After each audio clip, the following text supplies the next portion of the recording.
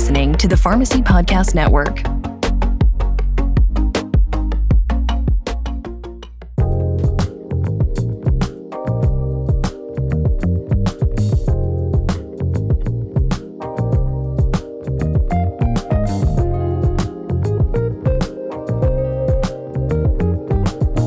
This is the Sex PharmD podcast with your host, Dr. Nadia Archambault, licensed clinical pharmacist and certified sex therapist. With a focus on women's sexual health and wellness, Dr. A is here to cover important health topics and answer all of your questions about subjects that can be applied to pharmacy practice. And now, here's Dr. A. Hello, everyone. Welcome back to another episode of Sex PharmD. Today, I have two very special guests, Dr. Kyle Wilby. He's an associate professor at Dalhousie University in Halifax, Nova Scotia. And Kevin Astle is an assistant professor at the University of South Florida in Tampa, Florida. Doctors Wilby and Astle are founding members of RxShare, a global collective of pharmacists for sexual and gender health advocacy, reform, and equity. They both have extensive teaching and research in the area of sexual and gender health. So I am very, very excited. This is a great topic, much overdue, and will be very, very detrimental to our pharmacy professionals listening. Welcome. How are you? We're great. Thank you for having us, Nadia. Yeah, absolutely. So I want you each to kind of give a little bit of background first for those listeners who are not familiar with what you're doing for the pharmacy profession. Kyle, did you want to go first? Sure. So it's great to be on this podcast, and really thank you for having us here today. I'm from Canada, but I've been around a little bit. So I've been in the Middle East and then New Zealand and now back to Canada. And upon coming back to Canada, I really recognized the need to improve the way that pharmacists both practice as well as understand the issues that are facing LGBTQ people within pharmacy practice. And so I've linked with Kevin, which has been a wonderful experience. And we've been doing some education initiatives together and learning from each other in terms of what we've done in terms of curriculum development and actually bringing these concepts to education, which has been, again, a great experience and something that I think is hopefully valuable for students and pharmacists as a whole. But really my research program is in looking at lived experiences of the population and trying to understand how LGBTQ people experience pharmacy services. So traditionally, LGBTQ people really tend to avoid healthcare settings just due to maybe past perceived stigma or discrimination that exists within those settings.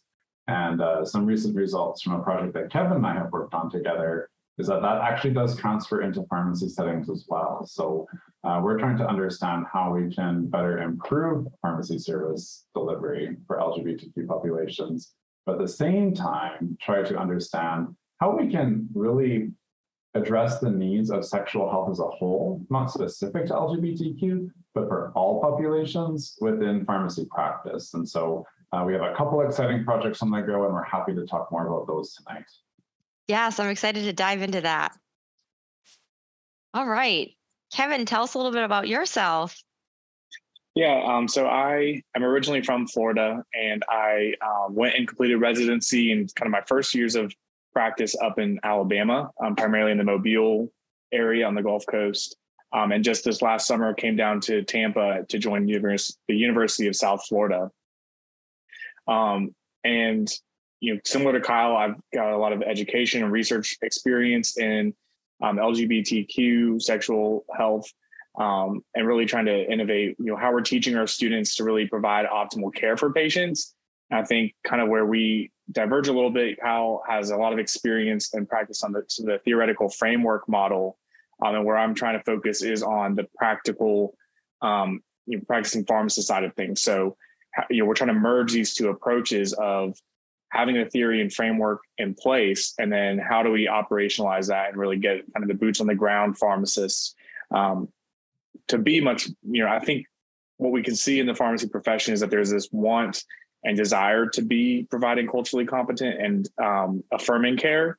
And so how do we get the tools in the hands of pharmacists, both practicing and training, to be able to then provide the level of care that they want to provide? So that's really, I think, where a lot of our future is going towards. And similar to Kyle, by teaching and practicing in LGBTQ health, sexual health as a whole comes up a lot. And we find that a lot of educators and students are really uncomfortable talking about sexual health. And so that's something that I'm trying to do, is really seeing, how can we approach this from a sex positive way to really break down a lot of those barriers about, talking about sex with patients and addressing their needs and concerns.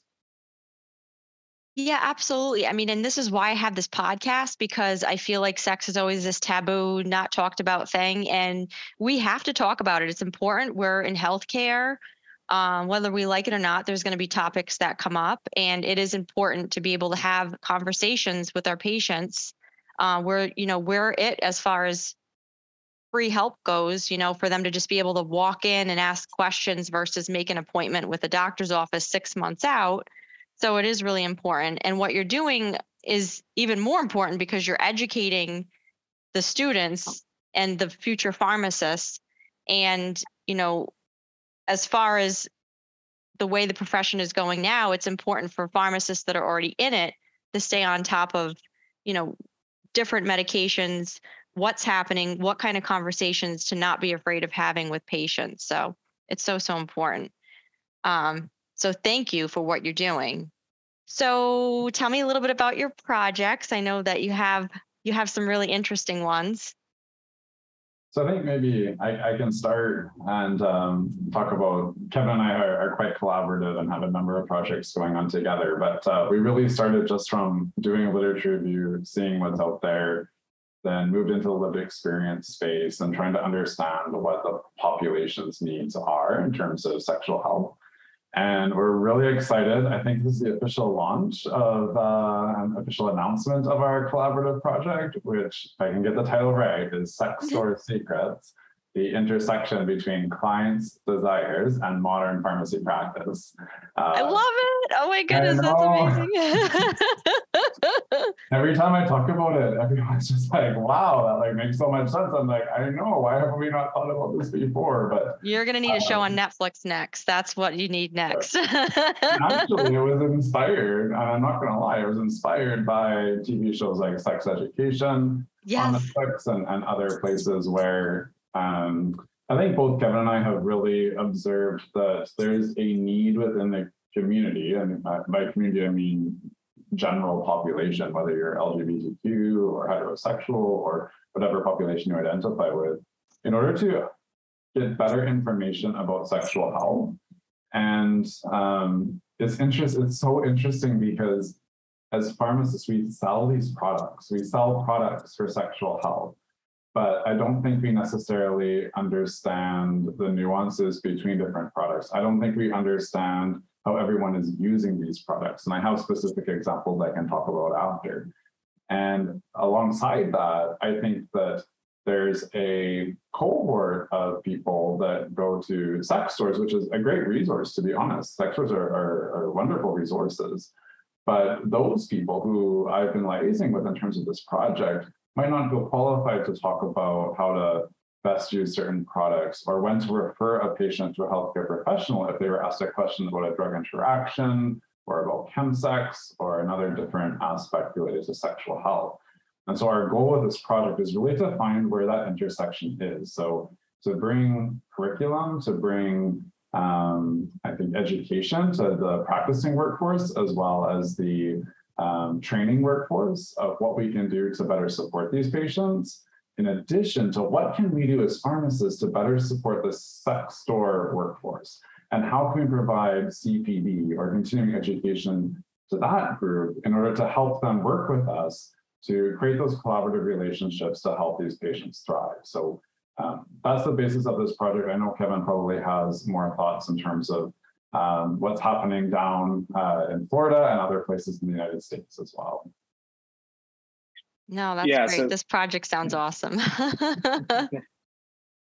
A lot of my practice up until now has been in Alabama, which is the deep south of the United States, where we don't talk about sex. That's not something that comes up a lot. But when my practice is in ambulatory care, and I was at a family medicine clinic, so a lot of my patients I would start initiatives for sexual health and HIV prevention services, but then also just talking with my older patients to do medication management and diabetes management and whatnot. Concerns about sexual health and well-being come up, and a lot of people, don't know what they don't know. So they don't know, how to even evaluate their own sexual health.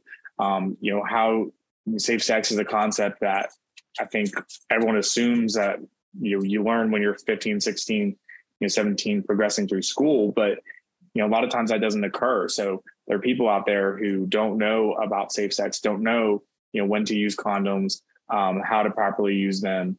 Common, conversation that comes up in the pharmacy is talking about lubricants and what lubricants are safe to use with condoms and which aren't, which might cause breakdown and lack of protection, or what to use with different toys. And so these conversations are really easy to have, and, really pharmacists can be extremely helpful and empowered to do that. It's just breaking down those barriers and beginning those conversations. Yeah, absolutely. And it'll be so interesting to see what the sex store workers have to say. Just a random side note, when I was in pharmacy school, I worked for Home Novelty Company to make some extra money because I thought it'd be fun, and it was great. But that actually is what got me into wanting to do sex therapy and looking more into, sexual health and wellness, because I'd get questions all the time from these women, mostly women, just about just so many different questions. And I really enjoyed helping them, and educating them. And so this study is going to be so amazing. I'm really, really excited about it, just because it's on a personal level for me. I've seen all the questions that can come up. And I'm sure a lot of us pharmacists that are listening have had a lot of questions about lubricants, toys, how to clean toys, because the retail fronts are selling sex toys also, dilators, pelvic dilators, things like that. So that's really, really important.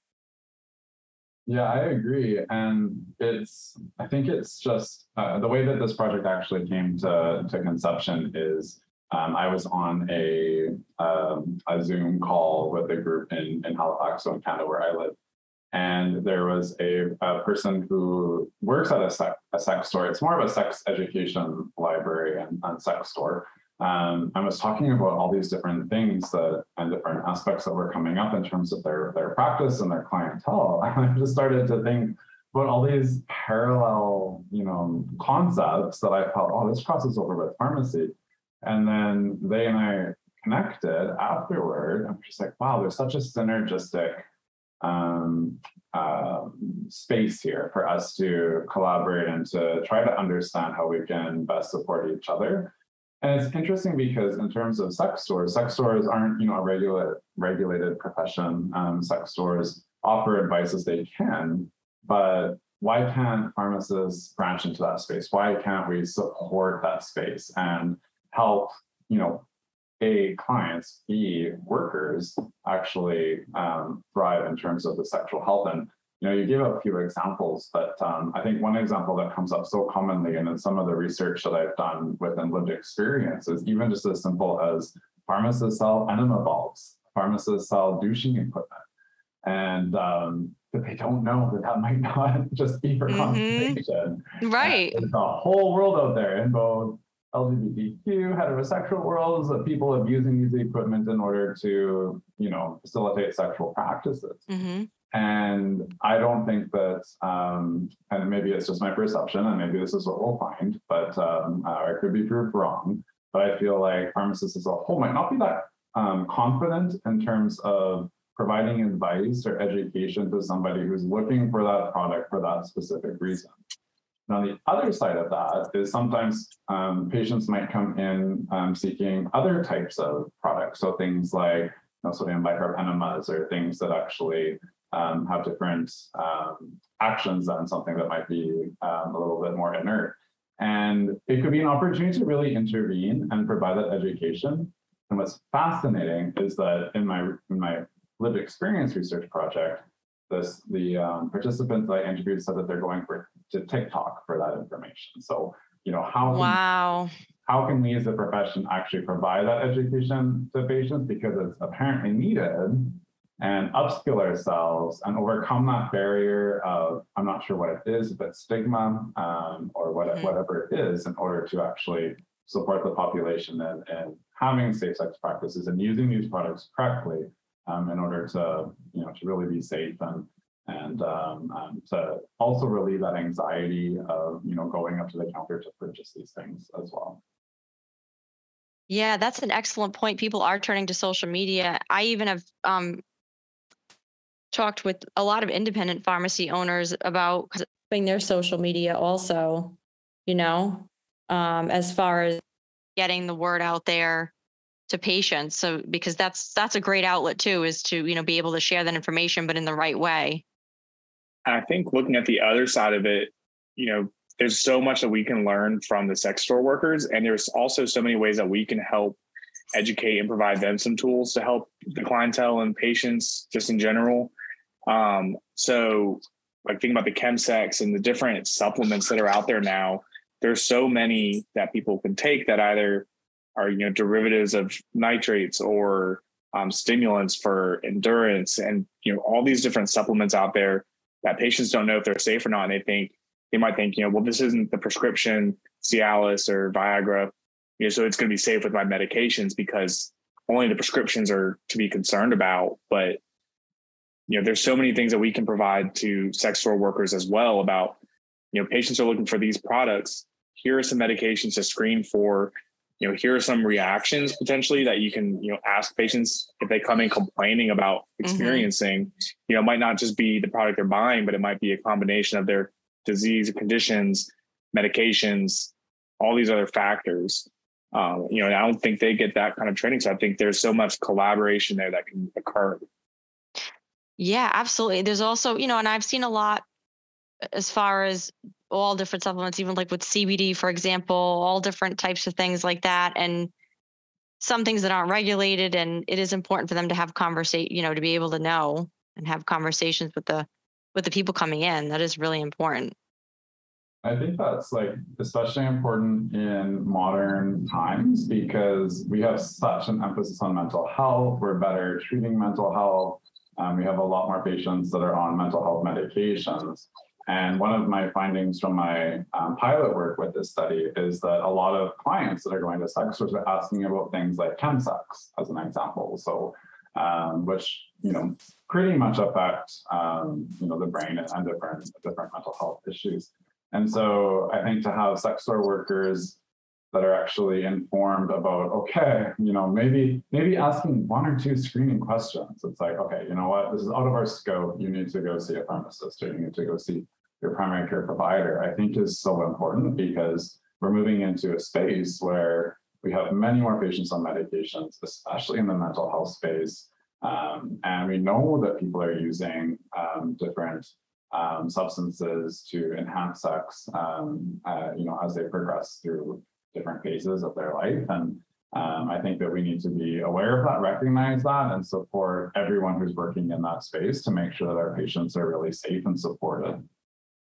Absolutely. I think what we've seen with safe sex practices, where if we really push this type of abstinence or avoidant behavior, you can't engage in chemsex, it's dangerous.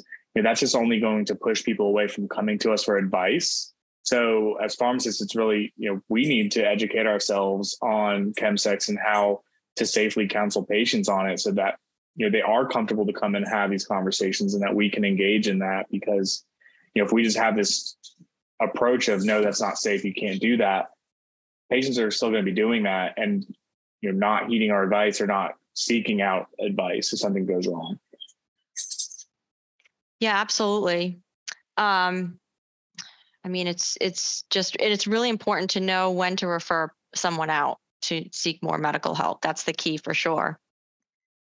What are you finding on the university level as far as training with our students right now, future pharmacists?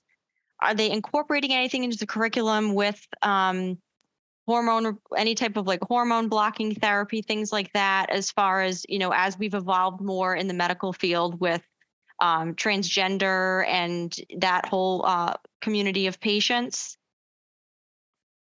Kevin, maybe if you want to start from the American perspective and I can fill in. Yes.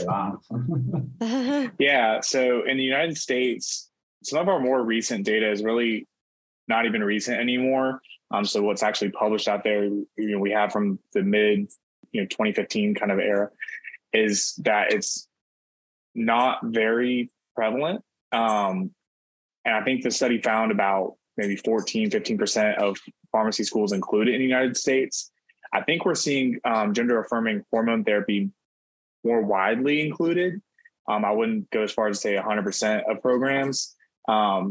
The American College of Clinical Pharmacy, or ACCP, they have a toolkit for implementing pharmacy curriculum that has different disease states and different concepts and prioritized for what a practicing clinical pharmacist needs to know. And gender affirming care, for example, is level 3, or the lowest level based on this toolkit, saying, if you can fit it in, go ahead and do that. But don't make it a priority. And so, something that I'm going to be looking at in the United States, I know Kyle's looking at in Canada, is seeing how is that being done. So, is this something that's part of the core required curriculum? Is it something that's being introduced as elective opportunities, or through, guest speaker panels, through different organizational, co-curricular events? Is it something that we're hoping students get exposure to on rotations? Because that's, a catch-all when we look at our accreditation standards. We see, they might be getting exposed to this in their clinical rotations, so that's going to meet the standard, when that's really not the intent of those standards. So hopefully we'll get a better idea that, that it is being included appropriately. I can speak from my own experience. When I was with Auburn, I had an elective course, and so I had a 2-hour lecture dedicated to gender affirming hormone therapy. So we discussed feminizing therapy, masculinizing therapy, puberty blockers for adolescent care. And we talked about all different levels in this and applied it back to patient care cases, and had discussions about, how to assess patients for readiness for therapy, how to monitor kind of all the steps that go into starting patients on therapy. And now at USF, I'm integrating it into our endocrine unit. It'll be about an hour and a half lecture. So a little bit refined, but I think, we have a lot of other areas where we're touching on some of the fundamental and ground layer LGBTQ competence. So it'll really be focused purely on therapeutics at that point. I want to attend that lecture. Sorry. Yeah. Oh, I've learned from Kevin so much, honestly. The elective course he did really set the groundwork, honestly, internationally, for all of us to take this forward. And I've taken the approach, as I came back to Canada from New Zealand, of we're doing this core, we're doing it integrated, everyone's going to get this because it needs to happen.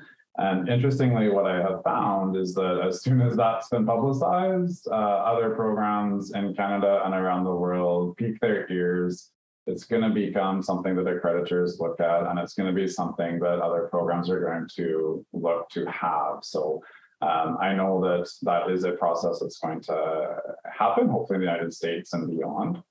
I think the big difficulty right now is really looking at curricular hoarding, and we have so much content in curricula to look at. So where does this fit? But where I really encourage programs to take a critical eye on is, this is type of programming that can really influence patient care. It can be life-saving in certain circumstances, and it needs to be part of a pharmacist's education journey, because once they graduate, they will experience these patients in practice and need to have these skills. And we hear that commonly from pharmacists across the world, to be honest. we just hosted a webinar talking about these curricular strategies. And we had people from New Zealand up at 3 a.m. to come and try to, understand what we're doing in different parts of the world. Wow. So I think that really shows that there's a great interest here.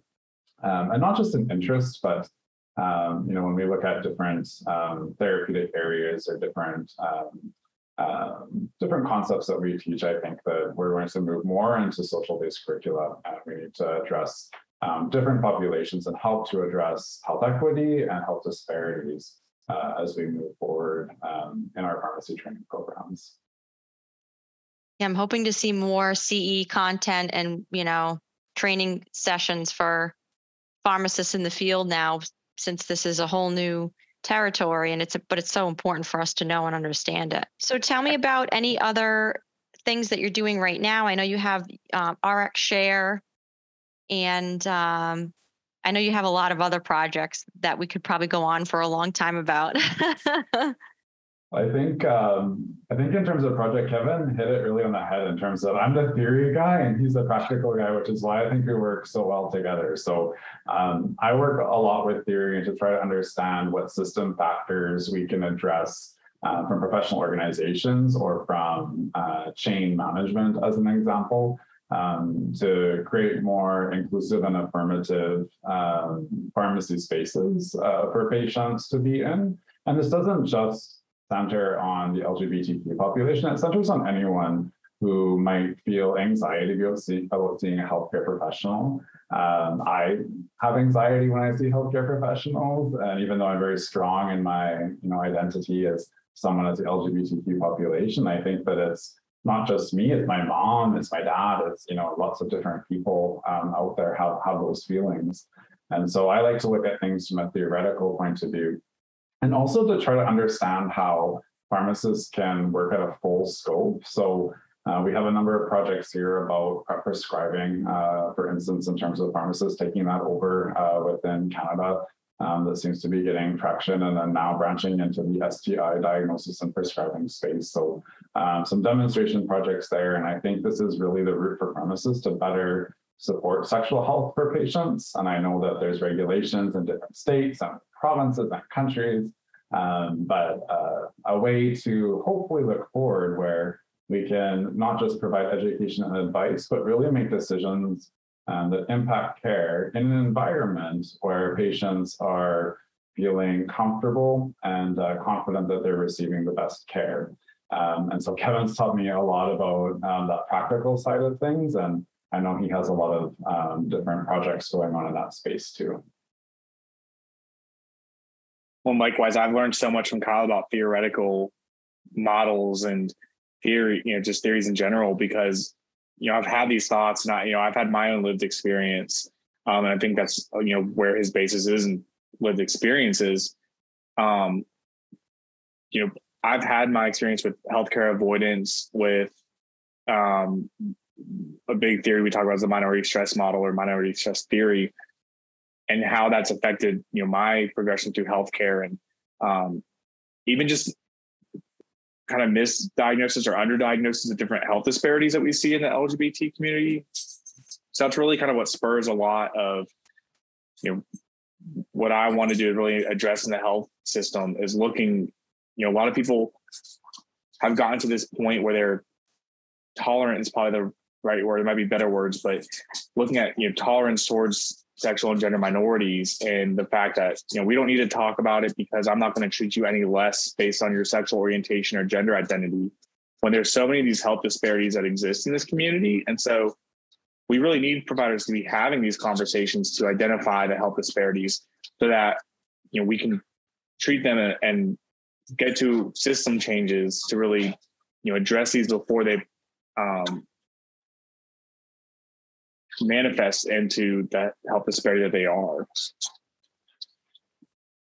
Absolutely. Now, as far as for our pharmacists listening and healthcare professionals, what are some good resources you recommend as far as educating ourselves on the hormone blocking therapy, for example, or just sex toy questions, lubricant questions? What are some good places you would recommend for them to look at? So I would say in the United States, we have a few specific resources. There's a really good resource from a collaboration between APHA and the Human Rights Campaign, so HRC. That's a guidebook for pharmacists on how to provide affirming care for transgender patients. So that's a really good kind of starting point. As far as getting into therapeutics and really staying up to date with evidence-based practice, there's a few guidelines that are available. So the University of California, San Francisco, so UCSF, provides excellent guidelines. The World Professional Association for Transgender Health, WPATH, is actually coming out their latest version of the guidelines this week. So that's going to be the most up-to-date, most evidence-based and holistic practice for all gender-affirming care. So those are available. By the time this is published, they'll be out. And then the Endocrine Society has some good resources.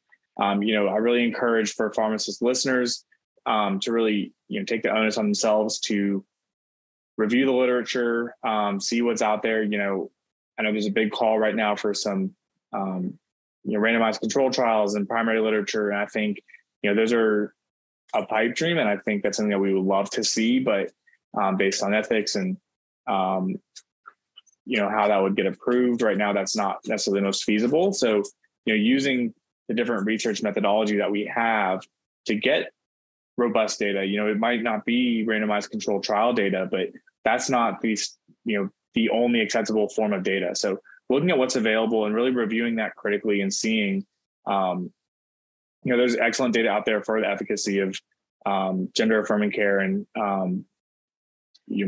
puberty blockers and just the role of these therapies and how to be informed as a pharmacist to really counsel our patients and support our patients that need this care. Yeah, and I'll jump in on Kevin's point. So I'm literally about to go teach tomorrow. We're back in class now, and we're a bit delayed from the States, I think.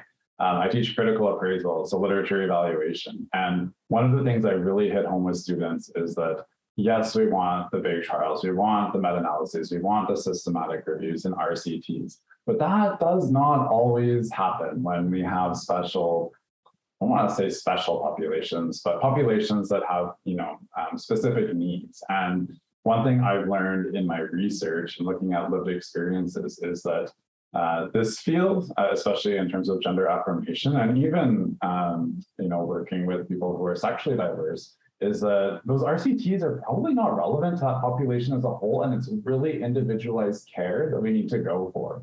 So there may be criticism out there that there might not be an RCT, or that there might be side effects of a certain medication, or that effectiveness isn't necessarily proved. But that conversation needs to happen with that patient, their caregivers, and their healthcare professional. And they need to look at the best evidence available that is most relevant to them. And I think that, we're in a world where we really focused on that EVM, which is great, but when we look at these different populations, and we've seen it with race-based things as well, it's not necessarily the way to go, or not necessarily the way to go, but we need to look at other alternatives and to try to understand how we can adapt evidence that might not be what we are ideally after to help care for our patients. The other thing I'll add to that really quickly is that I don't think there's a good reference for different types of lubes. You said that as a I know, right? And it's like, even me, I'm just like, what lubes are better for which type of sex? Mm-hmm. And we need that. We need our people who are making these references. Let's talk about lube. Let's talk about wedges and different products for patients who have disabilities in sex. Mm-hmm. Let's talk about douching. Let's talk about all of these things so that our patients, our trainees, our pharmacists can all learn and literally just receive better care all around. Absolutely. I mean, maybe we should create one then. We'll have to create it, We're on board. We've had talks about how to write a paper on lube, so might as well just have a handbook on lubricants. Right? Yeah. No, it's so important. Those are such good points too, with what you were saying about what to look for in research and everything like that. As far as I always like to ask, I say like top three. So top three takeaways for our pharmacy listeners as far as conversations they should be having, or anything that you can think of as far as topics, like top three topics that you've been seeing that come up.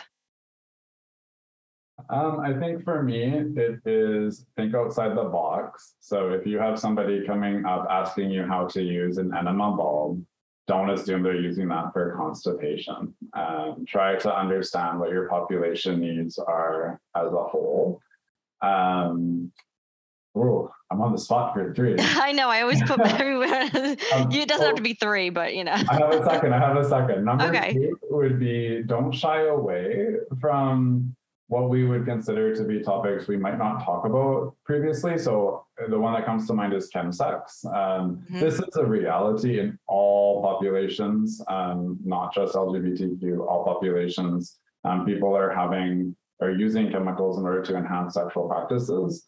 And we need to understand this as pharmacists because it can have not major, maybe major, but it can definitely have implications for drug interactions, especially with more and more patients on medications specifically for mental health. So those would be my two. I'm not going to give you a third, but those would be my two. I love that. That's great. That's excellent. I'll go ahead and say read between the lines. And so if you have a patient that's telling you, that either they're not satisfied or they're kind of vaguely complaining about something that might be related to their sex health, be open to asking that and, try to, pick up on these hints and don't shy away from them. Because for patients, it's uncomfortable for them to be experiencing, whatever it is they're experiencing. So they'd rather not talk about it. So, opening the door for that conversation. What's a common question you get from your students? Literally, the most common question I get is what lube is better for anal sex from students, from patients, from the whole. So I think that's, again, I teach STIs in my program. And I think that, we need to, again, have these conversations. I was just presenting at a conference in Canada. It's kind of our equivalent to AACP. It's called CBER.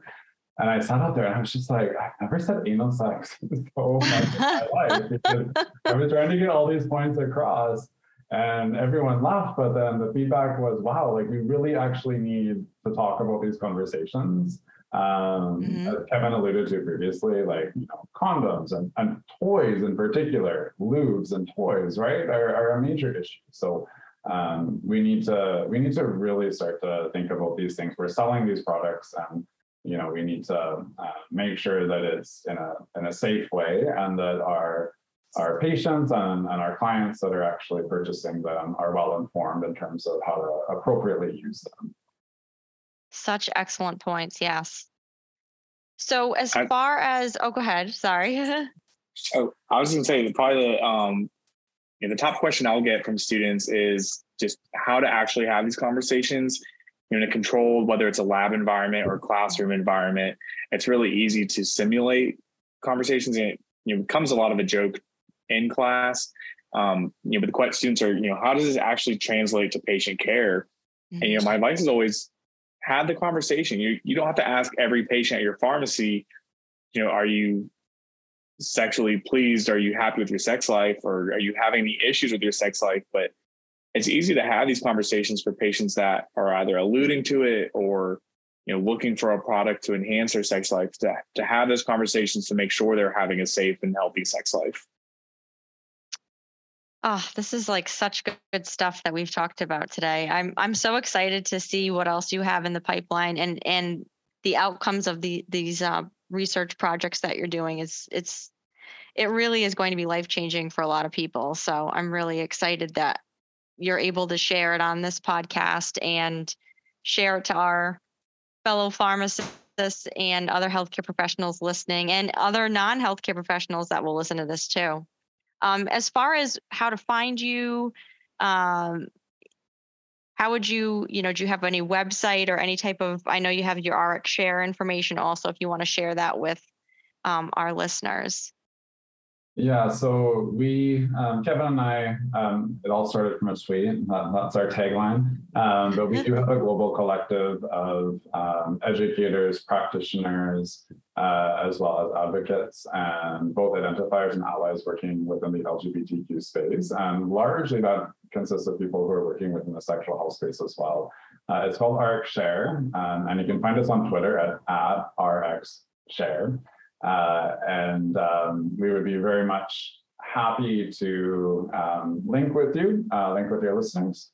And if you are interested in joining us, we just ask that you send us a DM on Twitter, or you get in touch with Kevin or myself, and we'll make sure that you're on the mailing list. Our website's in development at the moment, but we do run a series of webinars throughout the year. We just completed one on education, but we're going to have a casual follow-up conversation about that in October that Kevin's arranging, and then moving into the practice space in December. So we're both very active in this space in terms of education and research, and are always looking for like-minded individuals to bounce ideas off of, collaborate, and really create those connections that we need to move this work forward. That's awesome. So to get on to the webinars, will they follow? Is the information on the Twitter page, as far as like when you have an upcoming webinar, when you announce it? Yeah, so we'll be sending out tweets with registration links as it gets closer. You can also reach out to us on email. Our email is rxshare1@gmail.com. Unfortunately, rxshare@gmail is already taken, and we couldn't get any other platforms. But yeah, rxshare1, if you reach out to there, we can get you on our mailing list as well. If Twitter is not your space, we'll have an informal kind of gathering next month. And then December will be our next webinar on transforming what we've talked about in the education space to practice. So it's gonna be a great talk, especially for all the practicing pharmacists listening. We're gonna cover all the different practice settings and hopefully provide some good information for y'all. Yeah, I want to attend it myself. That's awesome. Love it. And I'll include that, we'll have it in the show notes as far as that information that you gave us. And yeah, looking forward to seeing what else is in store next with you both. It was amazing having you on. I'm just so happy that I was able to share your wealth of information with everybody, because this is such an important topic, so we need to do better as healthcare professionals. And so this is a way to do it. So great. Well, thank you so much for coming on. I know you have a lot of other things going on, but I'm very, very excited for this to come out, and I know our listeners will love it. Thank you very much. I never thought I'd be working in this space probably 10 years ago, but it's so important and so impactful that we really appreciate the space to be able to share what we're doing and your support. So thank you very much. Yeah, it was a pleasure having you on. Yeah, it's great to connect with you and get to talk with you tonight. Look forward to future conversations. Thank you.